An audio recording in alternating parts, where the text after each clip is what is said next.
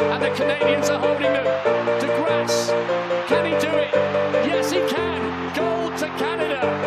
And after what a difficult season it's been for De Grasse, he tastes gold. Hello and welcome back to the Shakeout Podcast presented by Canadian Running Magazine. As always, I'm your host, David Stahl, and I'm so excited for today's interview with none other than elite runner Andrew Alexander.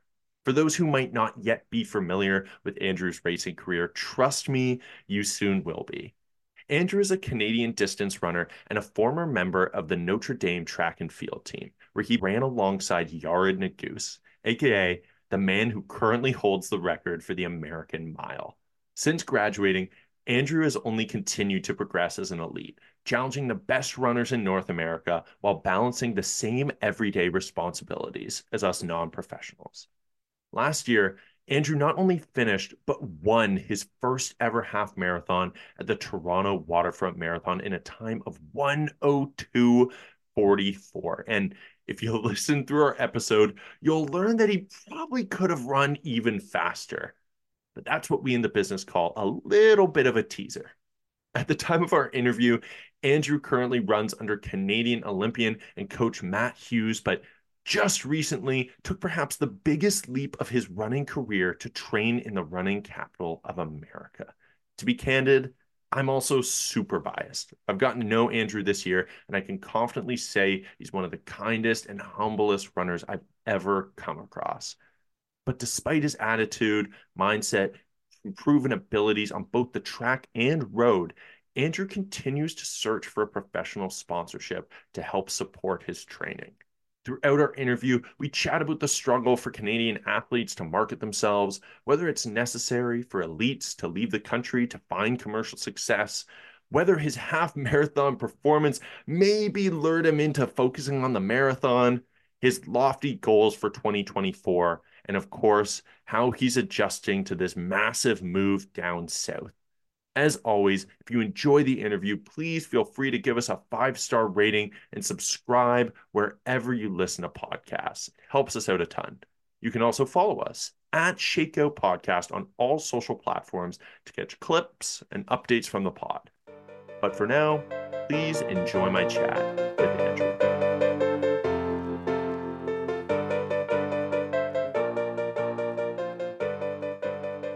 Andrew, thank you so much for taking the time to catch up with me personally and also the listeners for the Shakeout Podcast. Now, I have been looking at your Strava in my research and noticed that you have no longer been doing your regular routes this week around High Park. So I'm curious where you're talking to us from right now. Where have you been training recently to kick us off?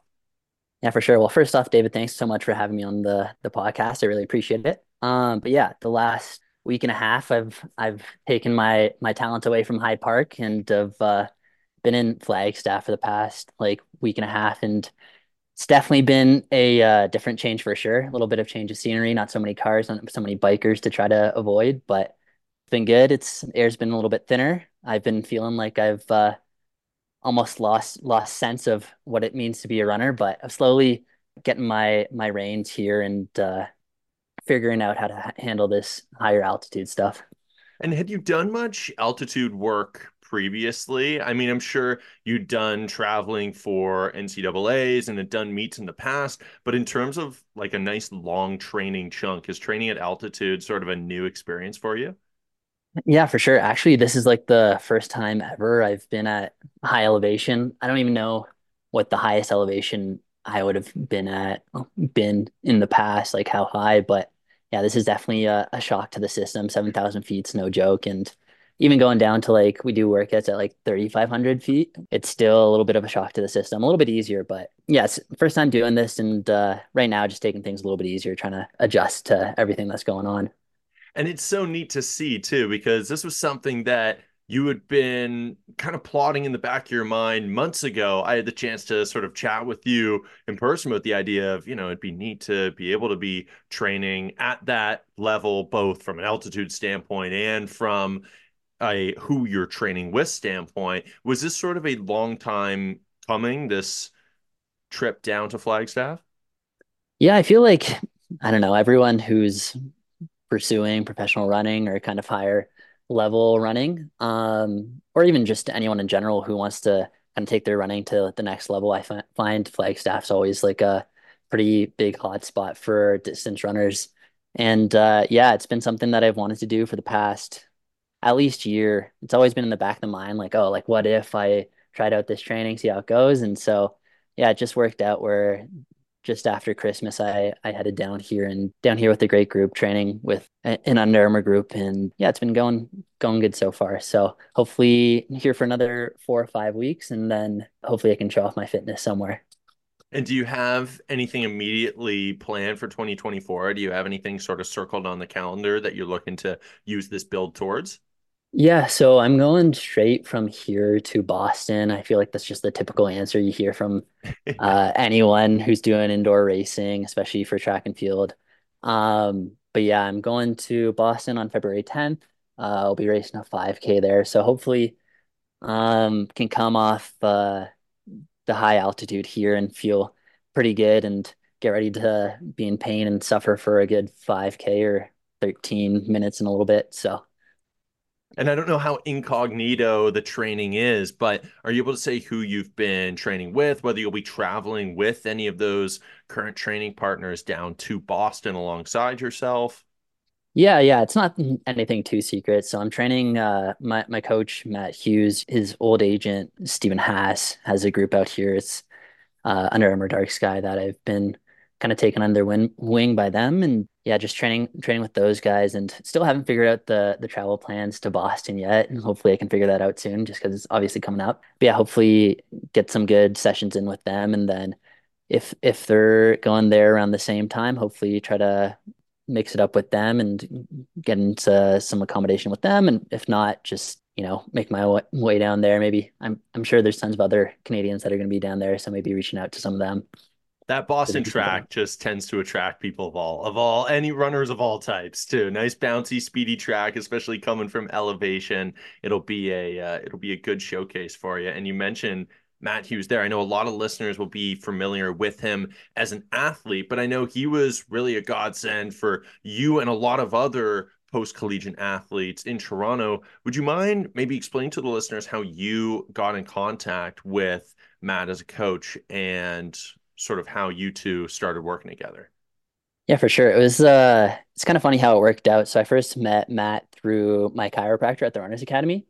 Chris Shepard and the team there were working with Matt on like strength stuff, then also too just like a bunch of recovery, just treatment and all that stuff. And I met him briefly, I think the spring of my last year at Notre Dame, and kind of got in contact with him, but then it wasn't too anything too crazy. And then when I was leaving Notre Dame, I was selected for to represent the Canadian team at the NACAC, I guess 2022 games.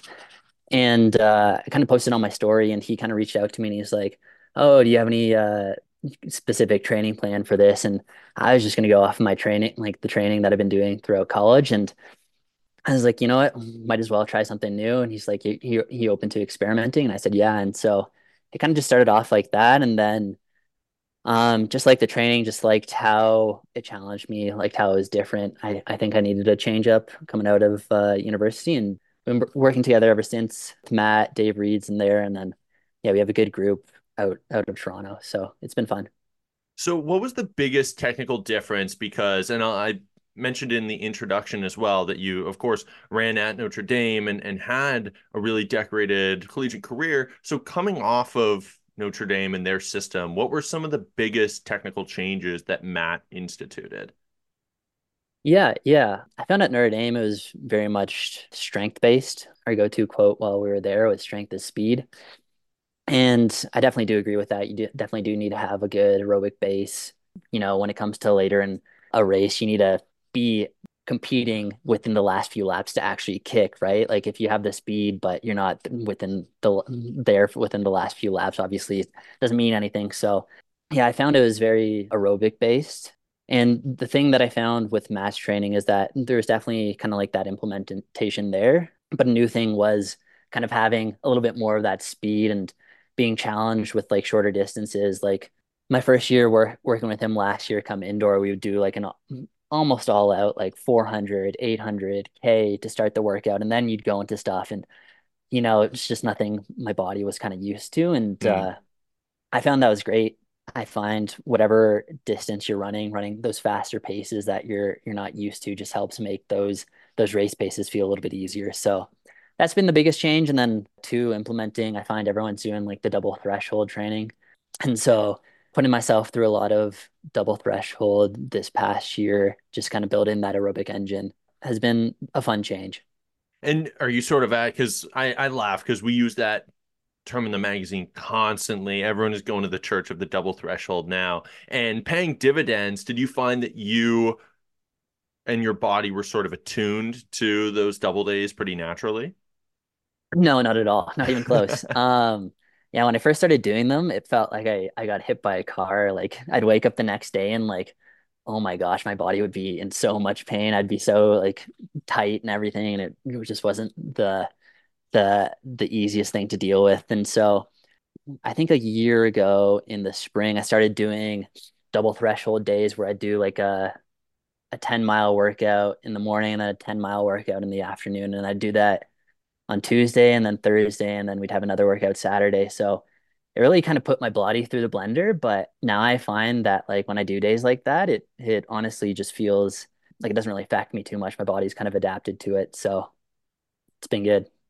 And how has it shifted? Has it been a pretty smooth transition from Matt's training? Obviously, there was a connection between him and his agent and the Under Armour guys from a professional standpoint. Has the coaching approach translated pretty smoothly to Flagstaff now?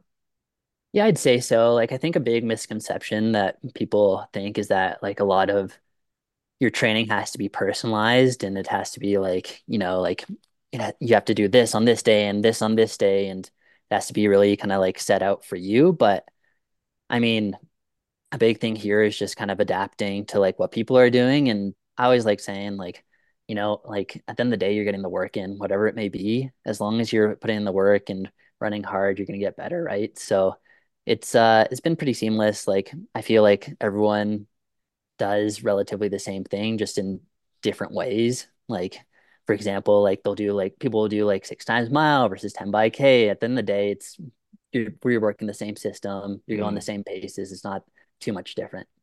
Now, I want to take a little bit of a trip back in time because I know we have a lot of young listeners who sort of look at your resume and running trajectory and think, oh, I want to follow that. But the notion of, okay, go from high school to being recruited by Notre Dame and now you're in Flagstaff, it just feels like this impossible trajectory from the outside. So I'm curious if we could look back on those high school days and if you could recount those first moments where you started to realize, oh, I'm maybe a little bit above the average class in this sport. Yeah. Maybe I have a bit of a future here.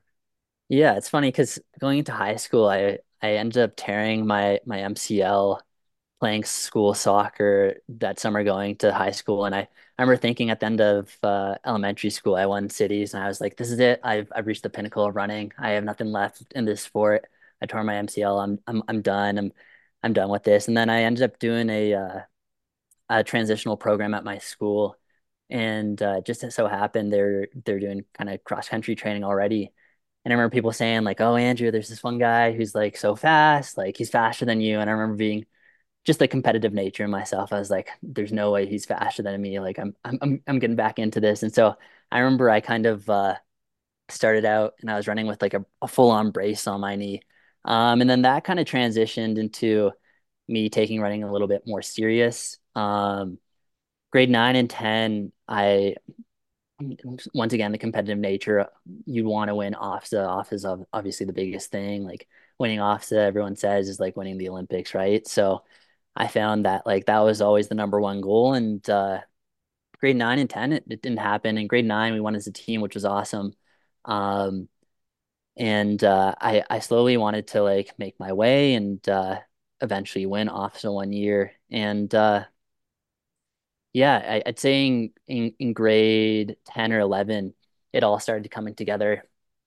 Uh, Unfortunately, in the summer, I think going into grade 11, my dad was battling brain cancer, and it was a tough time just with my family. And I remember thinking, like, obviously it's a tough thing to deal with, right? Like losing a family member to that, never easy. And I remember during that time, running was like my only solace that I found that could keep out like the negative thoughts or like, think overthinking and all that stuff. And so I really kind of started using running as kind of more of an emotional sink, just to kind of get these negative emotions out, and use it as something, to make something negative to something positive, right?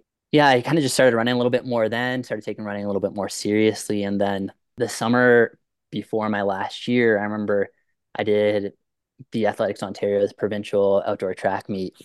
And going into it, I remember I had like a super bad phone at the time. It was like super cracked and everything. It was like an iPhone 4, and they're on like the iPhone 8 at this point. And I remember I wanted a new phone so bad, and my mom said, she said, Andrew, if you win all three events here at like the AOs, I'll get you a new phone. And so me, I was like all set out. I was like, all right, bet, like I'm gonna get this new phone. She set And the bar so so high, all three too. yeah, no, she's always great like that. She always sets the bar high, and I think that's good, right? I feel like sometimes you need sometimes unrealistic goals, and if you aim high, land a little bit lower, you're still doing pretty well. So I think the first race in the 1500, or I think it was the 3K with like a lap to go, I just kicked from like the 400. And I remember my coach is thinking like, what is he doing? Like he's going all out right now. But I was like so set on it. And so we won that. And then the 1500 the next day, it was like the hottest thing like ever. And I remember same thing, like 400 go. I was like, hey, it worked yesterday. I'll do it again today. And then we did that. And then we had like a medley that we won as well. And so that kind of like kick-started my kind of like self-belief into thinking that summer I was like, okay, I think I have like a pretty good shot at like winning OFSA. And so Mm. I kind of just set my mind to it. And it's funny because like looking back now, I was so like ignorant and very naive. And I was like, I'm gonna win, but there's obviously so many good guys I was competing against. But in my mind, it was just like absolute, like I was gonna win it. And I was gonna win it for like the people in my life, or like my dad who helped me throughout my whole life, and my Mm. mom and all my family members. And I remember we had the pre-offs race, and I I ended up coming seventh, and still I was kind of like unwavered by it. I was like, okay, whatever, I'll still win offs. And yeah, I ended up winning offs, and it really led to a lot of opportunities. I had coaches reaching out through like emails, through letters. I remember my high school coach would like stop class and like knock on the door and make a big deal about it with like the letters coming in, like personally handing it to me. But the funny thing about Notre Dame is that they're actually the one school that didn't reach out to me. And at the time, I had no idea you could actually like reach out to coaches. I thought if they were interested in you, they'd come to you. And if they didn't, then they that was it, right? And so my high school coach was a big Notre Dame fan. He reached out, and then I took a visit, and I was super excited with the program, the coaching, and kind of the future perspective that they had and the mindset they had. And yeah, the rest is history. I think there's a huge little bow that you tied on the end there for a lot of young runners is sometimes the squeaky wheel gets the grease too, and you have to reach out and make your opportunities happen, particularly in a sport like running that is a lot of times built on that ability to advocate for yourself and to put the work in yourself. But I mean, you touched on it, to have running get you through such a visceral time in your life too. It changes the relationship where it's not just about the competitiveness, and it's not just about what it can offer you in terms of, oh, this can be my living or this can send me to school for free. It's like running saved my life. And now, Yeah. it's been years since you initially got into the sport. Do you still sort of carry that care for it? Oh yeah, for sure. Like when I was first out of university, and I was kind of figuring out what I wanted to do, I was thinking about like running. It's been a big part of my life, and a lot of people when they finish university, they stop running. And I thought to myself, like, you know, do I want to stop here? And it at the end of the day, it just came down to the fact that I couldn't imagine my life without running. Like, even if it wasn't the competitive nature in myself that I enjoy and like the competitive nature of the sport that I enjoy, it's something that helps keep my mind clear. It helps me stay level headed. It helps me, if I'm going through if I had a tough day, I'm going out the door and I have no headphones or anything. I'm just processing it. And yeah, it's a big component. And yeah, it's always been something I've cherished. And yeah, if even if I even think about it now, like when I get old and the competitive nature is not there, I think I'll still kind of lace up the shoes and go out for a run just because it helps so much. And what was you mentioned when that college career ends, it can be sort of like that blank open space for a lot of people, not just student athletes. You're sort of out in the world and, okay, it's sort of that blank slate. What do I do from here? Was it an adjustment period to come back to Toronto and realize, okay, I got to sort of go out and figure out what that next step is, whether that's training with Matt, but you don't have that structure of a university program anymore. Yeah, yeah, it was definitely a little bit difficult to kind of adjusting to it. Obviously just not being surrounded by the amazing facilities, the different things that you kind of take for granted while you're there, whether it be like a free Cliff Bar in the locker room or like having like massages paid for, which are obviously a huge help, or even something as simple as, running shoes. Like that wasn't anything that was ever like something that I'd think about. And now it's just like, okay, well, now I got to kind of like figure out how to get my own running shoes and Mm, finance myself in that sense. And so that was a little bit stressful, but also too, I think it was good for me coming back home. I was away for 5 years, and mm, big part of my life is my family, and I definitely missed them and being around them and surrounded by them. And even if I'm not with them, just having that option of going to see them, right? I think is a big thing. mm-hmm, Um, but yeah, I think it was a little bit tough, but also too, I think it was also good for me. I found that uh not being in that environment is a little bit less structured. And so let's say if I had like a busy day, I can go run at like 11 p.m. and get my work in and they'll be fine. Or, it gives you a little bit more of that flexibility and a little bit more of that breathing room, which I found to be helpful and nice. Now, you touched on, leaving a college program, you get a little bit more freedom to some degree of how you're going to train, when you're going to train. That can be good from just a life run balance standpoint, but I think also beneficial maybe to certain runners who aren't meant to just conform into that system. I know the world has seen that with your former roommate, Yared, who's, training with OAC now and is sort of was fantastic at Notre Dame and then is just blown up since. Did you see that when you were training together, or has that skyrocket been blowing your mind as much as it's been blowing ours? Yeah, I don't think it's really kind of blown my mind, and I don't think it's blown any people who are part of our program's mind. Mm, If you're around Yared, if you trained with him, you just know he's different. And yes, like I think just like it could be like genetically, like physically, he might be a little bit more fit, but I think Yared's biggest strength, and I think everyone thinks his biggest strength is just his mental game.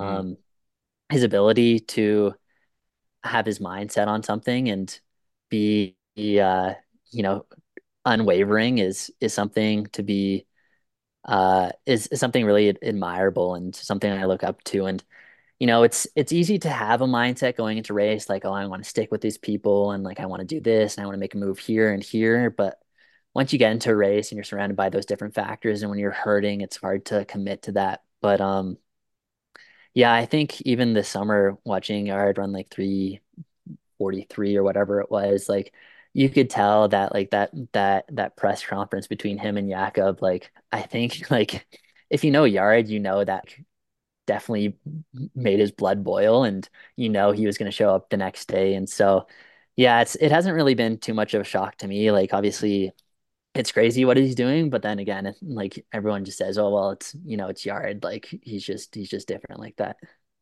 it's such a particular mindset too. And then even the way that he addresses media with such calmness too. There's almost a terrifying element of just how even keeled he is, how Yeah. mature and down to earth he is. Like that's almost an extra terrifying factor.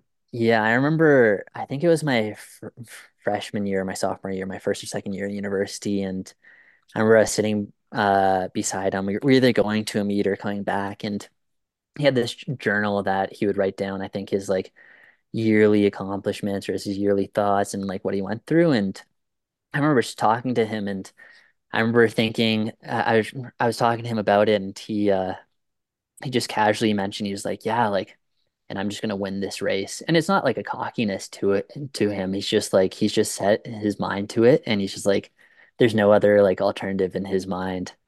And so yeah, he's definitely pretty awesome when it comes to his mentality. And then I think also too a big thing like for him is I wouldn't say it's like ignorance, but it's almost like he doesn't know who he's going up against. I think he probably knows a little bit more now, but in university, when he towed the line and won our first DMR, he outkicked Grant Fisher and he had no idea who he was. Like you ask him who he was, he had no idea. You ask him who Mo Farah was, he has no idea. You ask him who Matt Centrowitz was, he has no idea.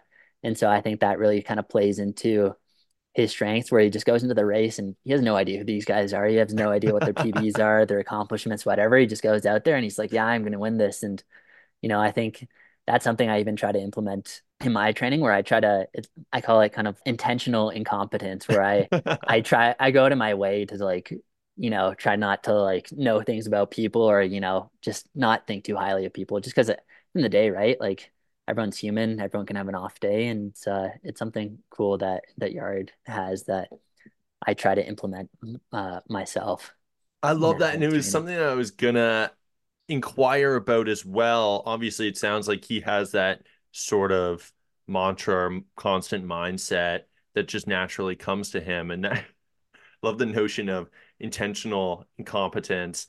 And I'm curious because every time I'd either seen you race or even been around you interacting, I think such a defining trait that people would describe you as is just like this unfettered joy that you seem to run with, that you seem to sort of operate the world with. Is there a mantra that is sort of guiding your running right now, whether that is, intentional incompetence, whether that is appreciating where you are in Flagstaff, the people you're with? What's sort of like the guiding force for you right now?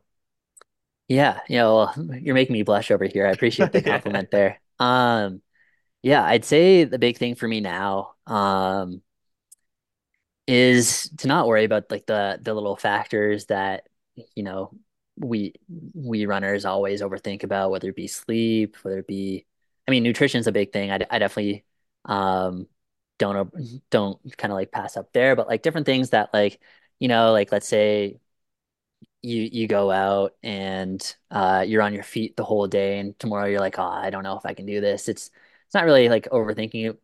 I don't try to like overthink the little things. Just kind of go out and I just try to enjoy running for what it is. I find that there's been times where I've been obsessed with like the little things, like I feel like a big thing around like running is being like I feel like weight's like a big thing, and I haven't been too like uptight about it uh too many times, but there has been times where I've been like, oh, I need to be like this ideal waist rate, and obviously the two that just leads to like bad things. But yeah, I try not to focus on the little things. I try to enjoy running for what it is. Mm, I think to myself, the day if I don't accomplish my goals and I don't achieve what I want to achieve, at least I enjoyed what I was doing and enjoyed every day. Going through the process and going out for a run.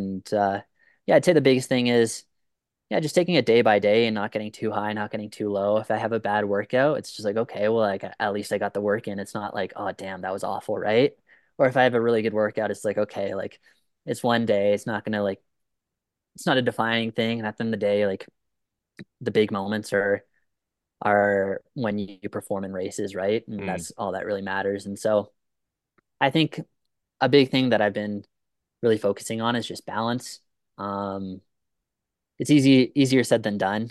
Um, But I know in the past I've let running kind of take the reins and control over my life, Mm. and now it's kind of I'm kind of trying to take a little bit of ownership back, where it's like, okay, like let's not stress about not getting 8 hours of sleep tonight, or like let's not stress about like these little things. And yeah, it's been, I think, super healthy, a good approach to it, and I've been running well, so hopefully I think it's doing something good. So hopefully I can keep it up. It's definitely doing something good. I want to touch on one of those performances, particularly towards the end of the year last year, but I also want to dive into something you just touched on there as well, which is sort of, the notion of zooming back a little bit. I think people get caught up in, the idea of, oh, focus on the little things. It's such a mantra in running in particular. There's infinite little things to focus on. You can dive down the nutrition rabbit hole, the recovery rabbit hole, and all are important boxes to check for sure. But it can be sort of this infinite black hole that you get trapped in, and you forget that, that mindset of just tick the box, put the work in, and continue to stack the chips. Like you'll move forward. I'm curious, when did that emphasis on, okay, I got to find balance in my life hit? Like you said, running felt like it was taking the reins at some points, which I think a lot of elite runners feel. When did it feel like that was maybe at its height? Yeah, there's definitely a few times. I'd say my last few years at Notre Dame, like I had a high goals that I wanted to achieve, and I wanted to do a lot of great things. And so as a result, I was like, okay, I need to do all these little things. I need to be hitting these paces. I need to be running with these people. I need to be doing all these things. And um yeah, there'd be races where I'd be so invested into it. I've been all into running, and then I go run a race and it'd be the one of the worst races I've ever run. And I kind of like go to the hotel room afterwards and I just kind of like sit by myself and I'm like, why am I doing this? Like, what is Mm, the point of this? And obviously that's just like a brief moment and then you kind of snap out of it and you obviously remember the reasons why you do it. But yeah. yeah, I'd say the most recent time was probably like a year ago in December, where I was all set on this Boston meet, and I had COVID going into it, so I still had high expectations for myself. And I remember after that meet, it was in December, I was like, is this even worth doing anymore? Like I invested all this time, energy, I'm working all this time, I'm like squeezing in these runs, and I'm like really just kind of like working myself to like the limit here. And I was like, is this really for me? And so my next training cycle just after that, I just showed up and I was like, okay, like I can run whatever. I don't care. Like I just went Mm, into mentality of, all right, this workout goes good. This workout goes bad. I don't care. I'm just going to live my life. And it's funny because taking that mentality going to that season, I ended up PBing in every distance from 1500 up till 10K. And it's funny because I was at that point, I was just like F running. Like I don't care about it. I'm gonna do my own thing. And it's funny just kind of like taking that step back where it's just like, okay, if a workout doesn't go well, my day does like is not affected by it, right? Like when running's your whole life, if a workout goes awful, your day is awful, right? And mm. so I think just having a good balance like that really helped me to perform. But yeah, it's funny. I'd say the last time it happened was last December, and yeah, I find the times that I've raced the best sometimes is where I've just been like, man, I could come last in this race. Yeah. I could like run, I don't know, 31 minutes for 10K. Like I'm just gonna go out there and have fun. And I find just reshifting my focus to that, I think just kind of takes that pressure off of myself and just Mm. lets myself enjoy the present moment and be the best version of myself in the race. Yeah, there's that power to running free, right? And you can correct me if I'm wrong, but seeing you race the Toronto waterfront half, your first half, I think a lot of people on the sidelines would look at you and go, that's a guy who's running free right now. That's a guy who's out there to put together a great race. And maybe you did put pressure on yourself, but I think being around you at that time, you weren't emanating this stress or these mounting expectations. Spoiler alert, you went out and finished in 102.44, won your first half. I'm curious, what was the mindset going into Toronto this year? And did it roll out as you expected it to?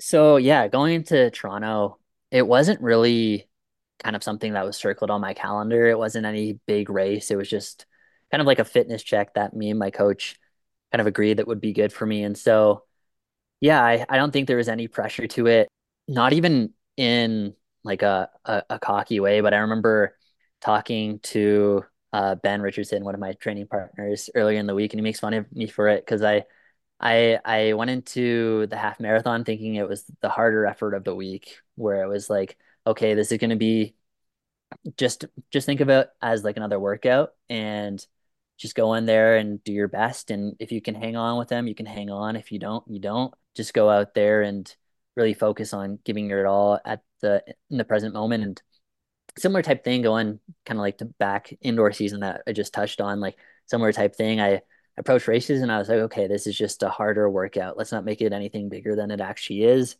I've done this all before. I've put in the work and let's not stress about it. And so, yeah, I got to the line and I think I know we were emailed beforehand by like the meet directors that we weren't able to pass like the top marathon guys before 20K. And so I was like, okay, well, like that kind of takes the pressure on me. I don't have to really lead anything. I just can go out there and really soak up the atmosphere. And yeah, it was a super fun time.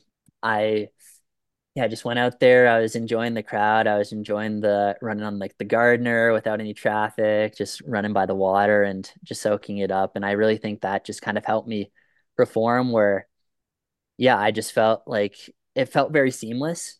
It felt very natural. Like it just felt like I was going out for a little long run with the fellas. And yeah, it was a good experience. It was funny though. In during the half marathon, there was 2 points where I was like, wow, I feel like super, super good.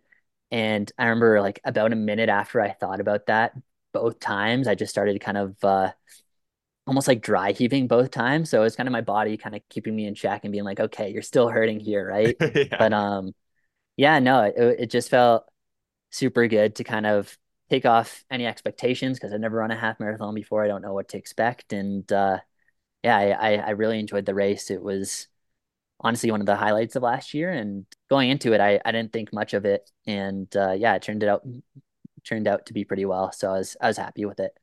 And it's not one that, again, you touched on it for a second there too, even had the opportunity to perhaps put in 100% effort, even if you weren't just treating it like a hard workout for the week, because, like you mentioned, they had emailed and said, okay, the full marathon is our commercial event. That's what we prioritize. And so, we're going to have a pace car for the full marathoners. You got to stick with them until the cutoff point. So you really didn't have much time to kick after you split off from them.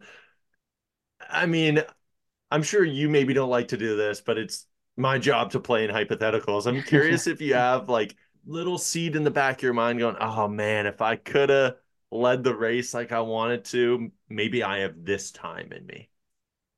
Yeah, it's always fun to play with those hypotheticals, right? Like I feel like us as runners like always do that, right? Like, oh, that race felt good. Like, what if I did this? What if I did that? What if I did that, right?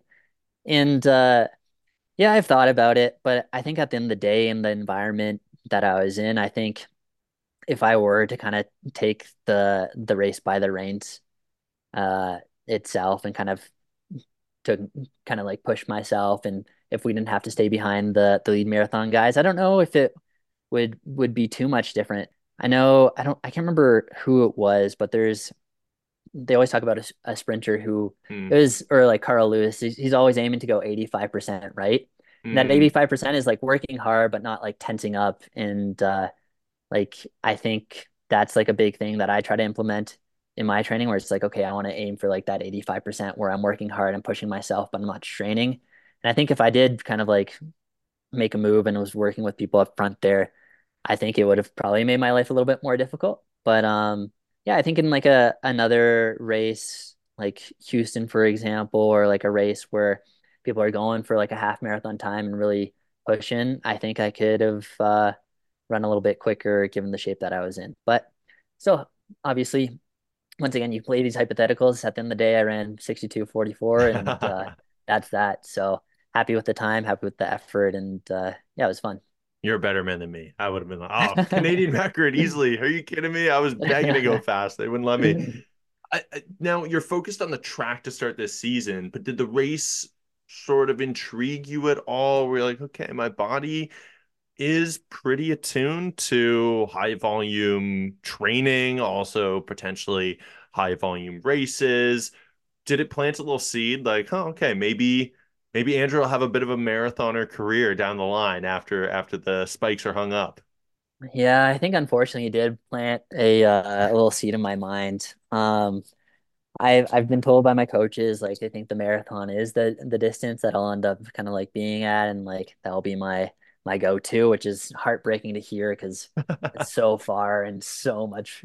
Obviously, everyone knows the marathon can be so grueling, right? But yeah, I think going into this year, I think if I did that half marathon, maybe like last year, for example, at the same time, maybe I think about, going up to the marathon this year and giving it a little go. But I think right now, I think just for my overall development and where I'm at, I think sticking to the track is good. 5K, 10K, work on the wheels a little bit. And yeah, I think right now that's just the 5K, 10K is still the focus, but yeah, there's definitely a little seed in the back of the mind Yeah. that's unfortunately telling me to like think about it, which I hope that immediate, yeah, unfortunately, yeah, I think this is going to be my fate down the line, but yeah, it's a older athlete's endeavor to some degree. So you got a little bit more time until you're just taking down Morton's breakfast, lunch, and dinner, but that's there we okay. go.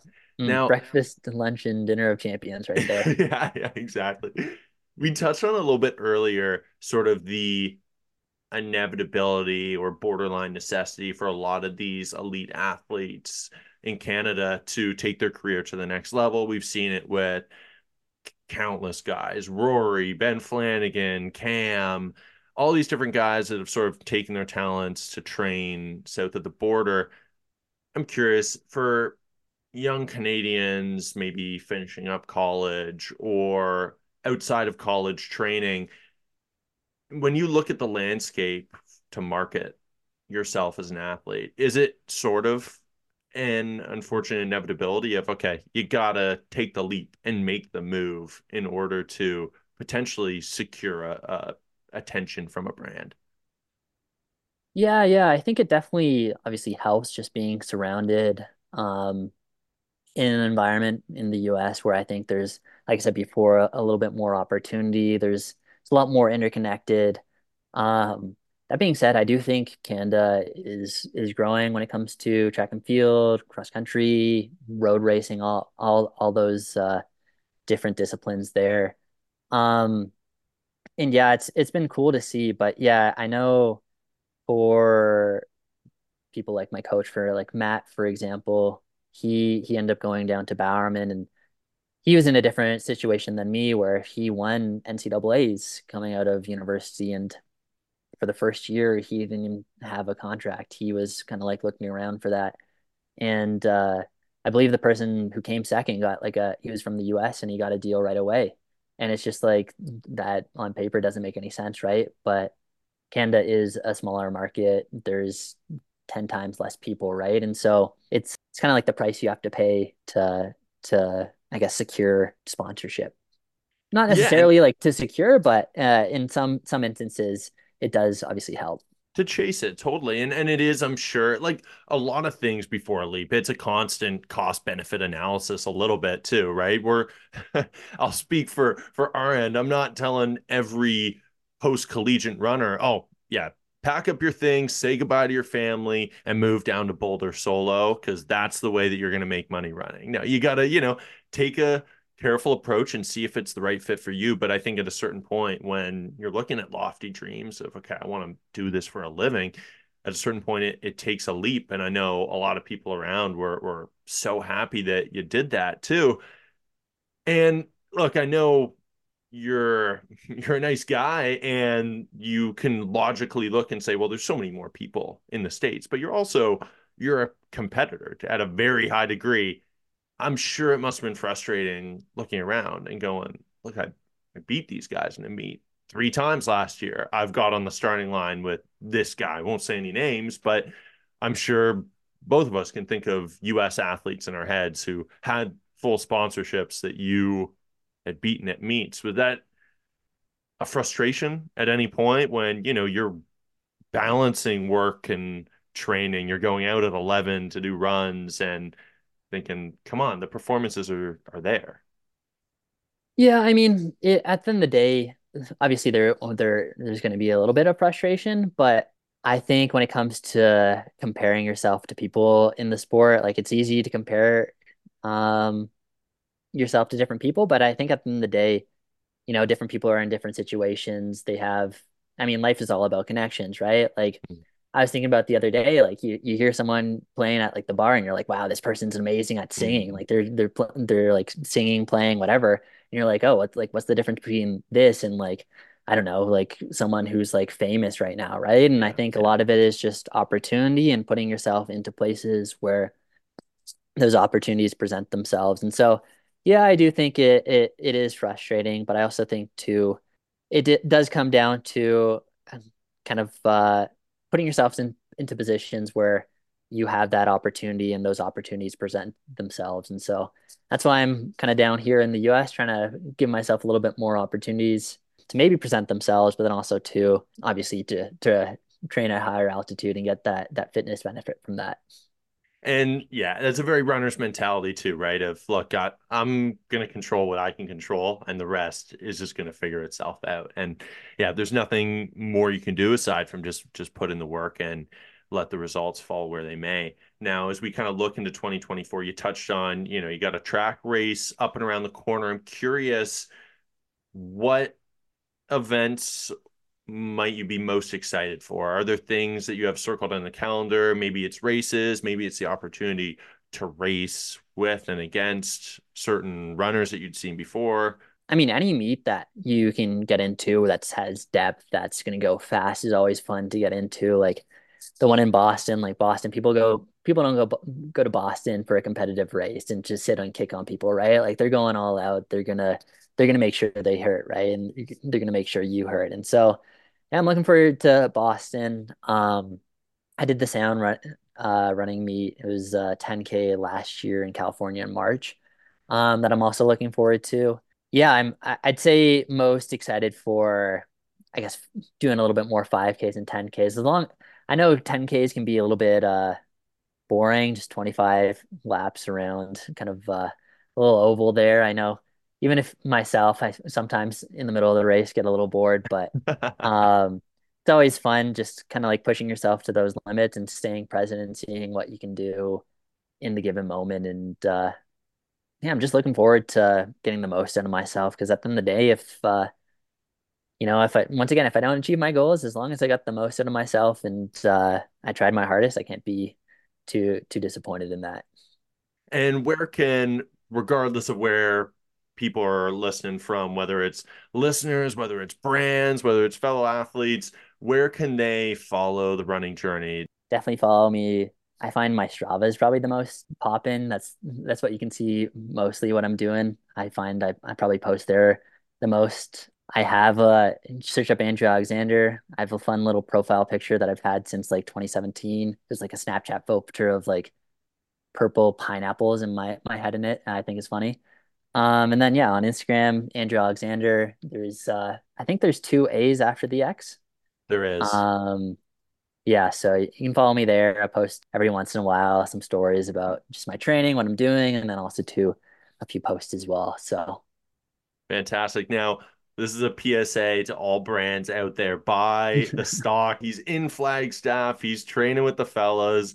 Jump on that stock now because it's only going to go up. Andrew, thank you so much for taking the time, my man. I know you had a packed day, packed schedule, and so we appreciate the time. It means a lot, my man. yeah, thank you so much for having me, David. It's been fun talking about my journey, and yeah, I appreciate what you do for Canadian running and help growing the sport in Canada. So thank you. Cheers. We can't wait to see what happens next, my man. Awesome. Sounds good.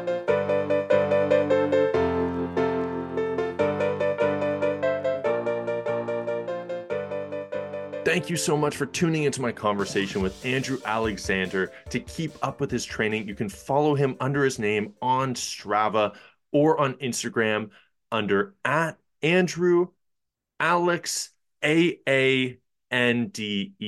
That's Andrew Alexander with an extra A thrown in there for good luck, @Andrew ALEXAANDER on Instagram. I cannot wait to see what he'll be doing in 6 months. We're calling it now. Buy your Andrew Alexander stock before it goes global. 2024 is going to be huge.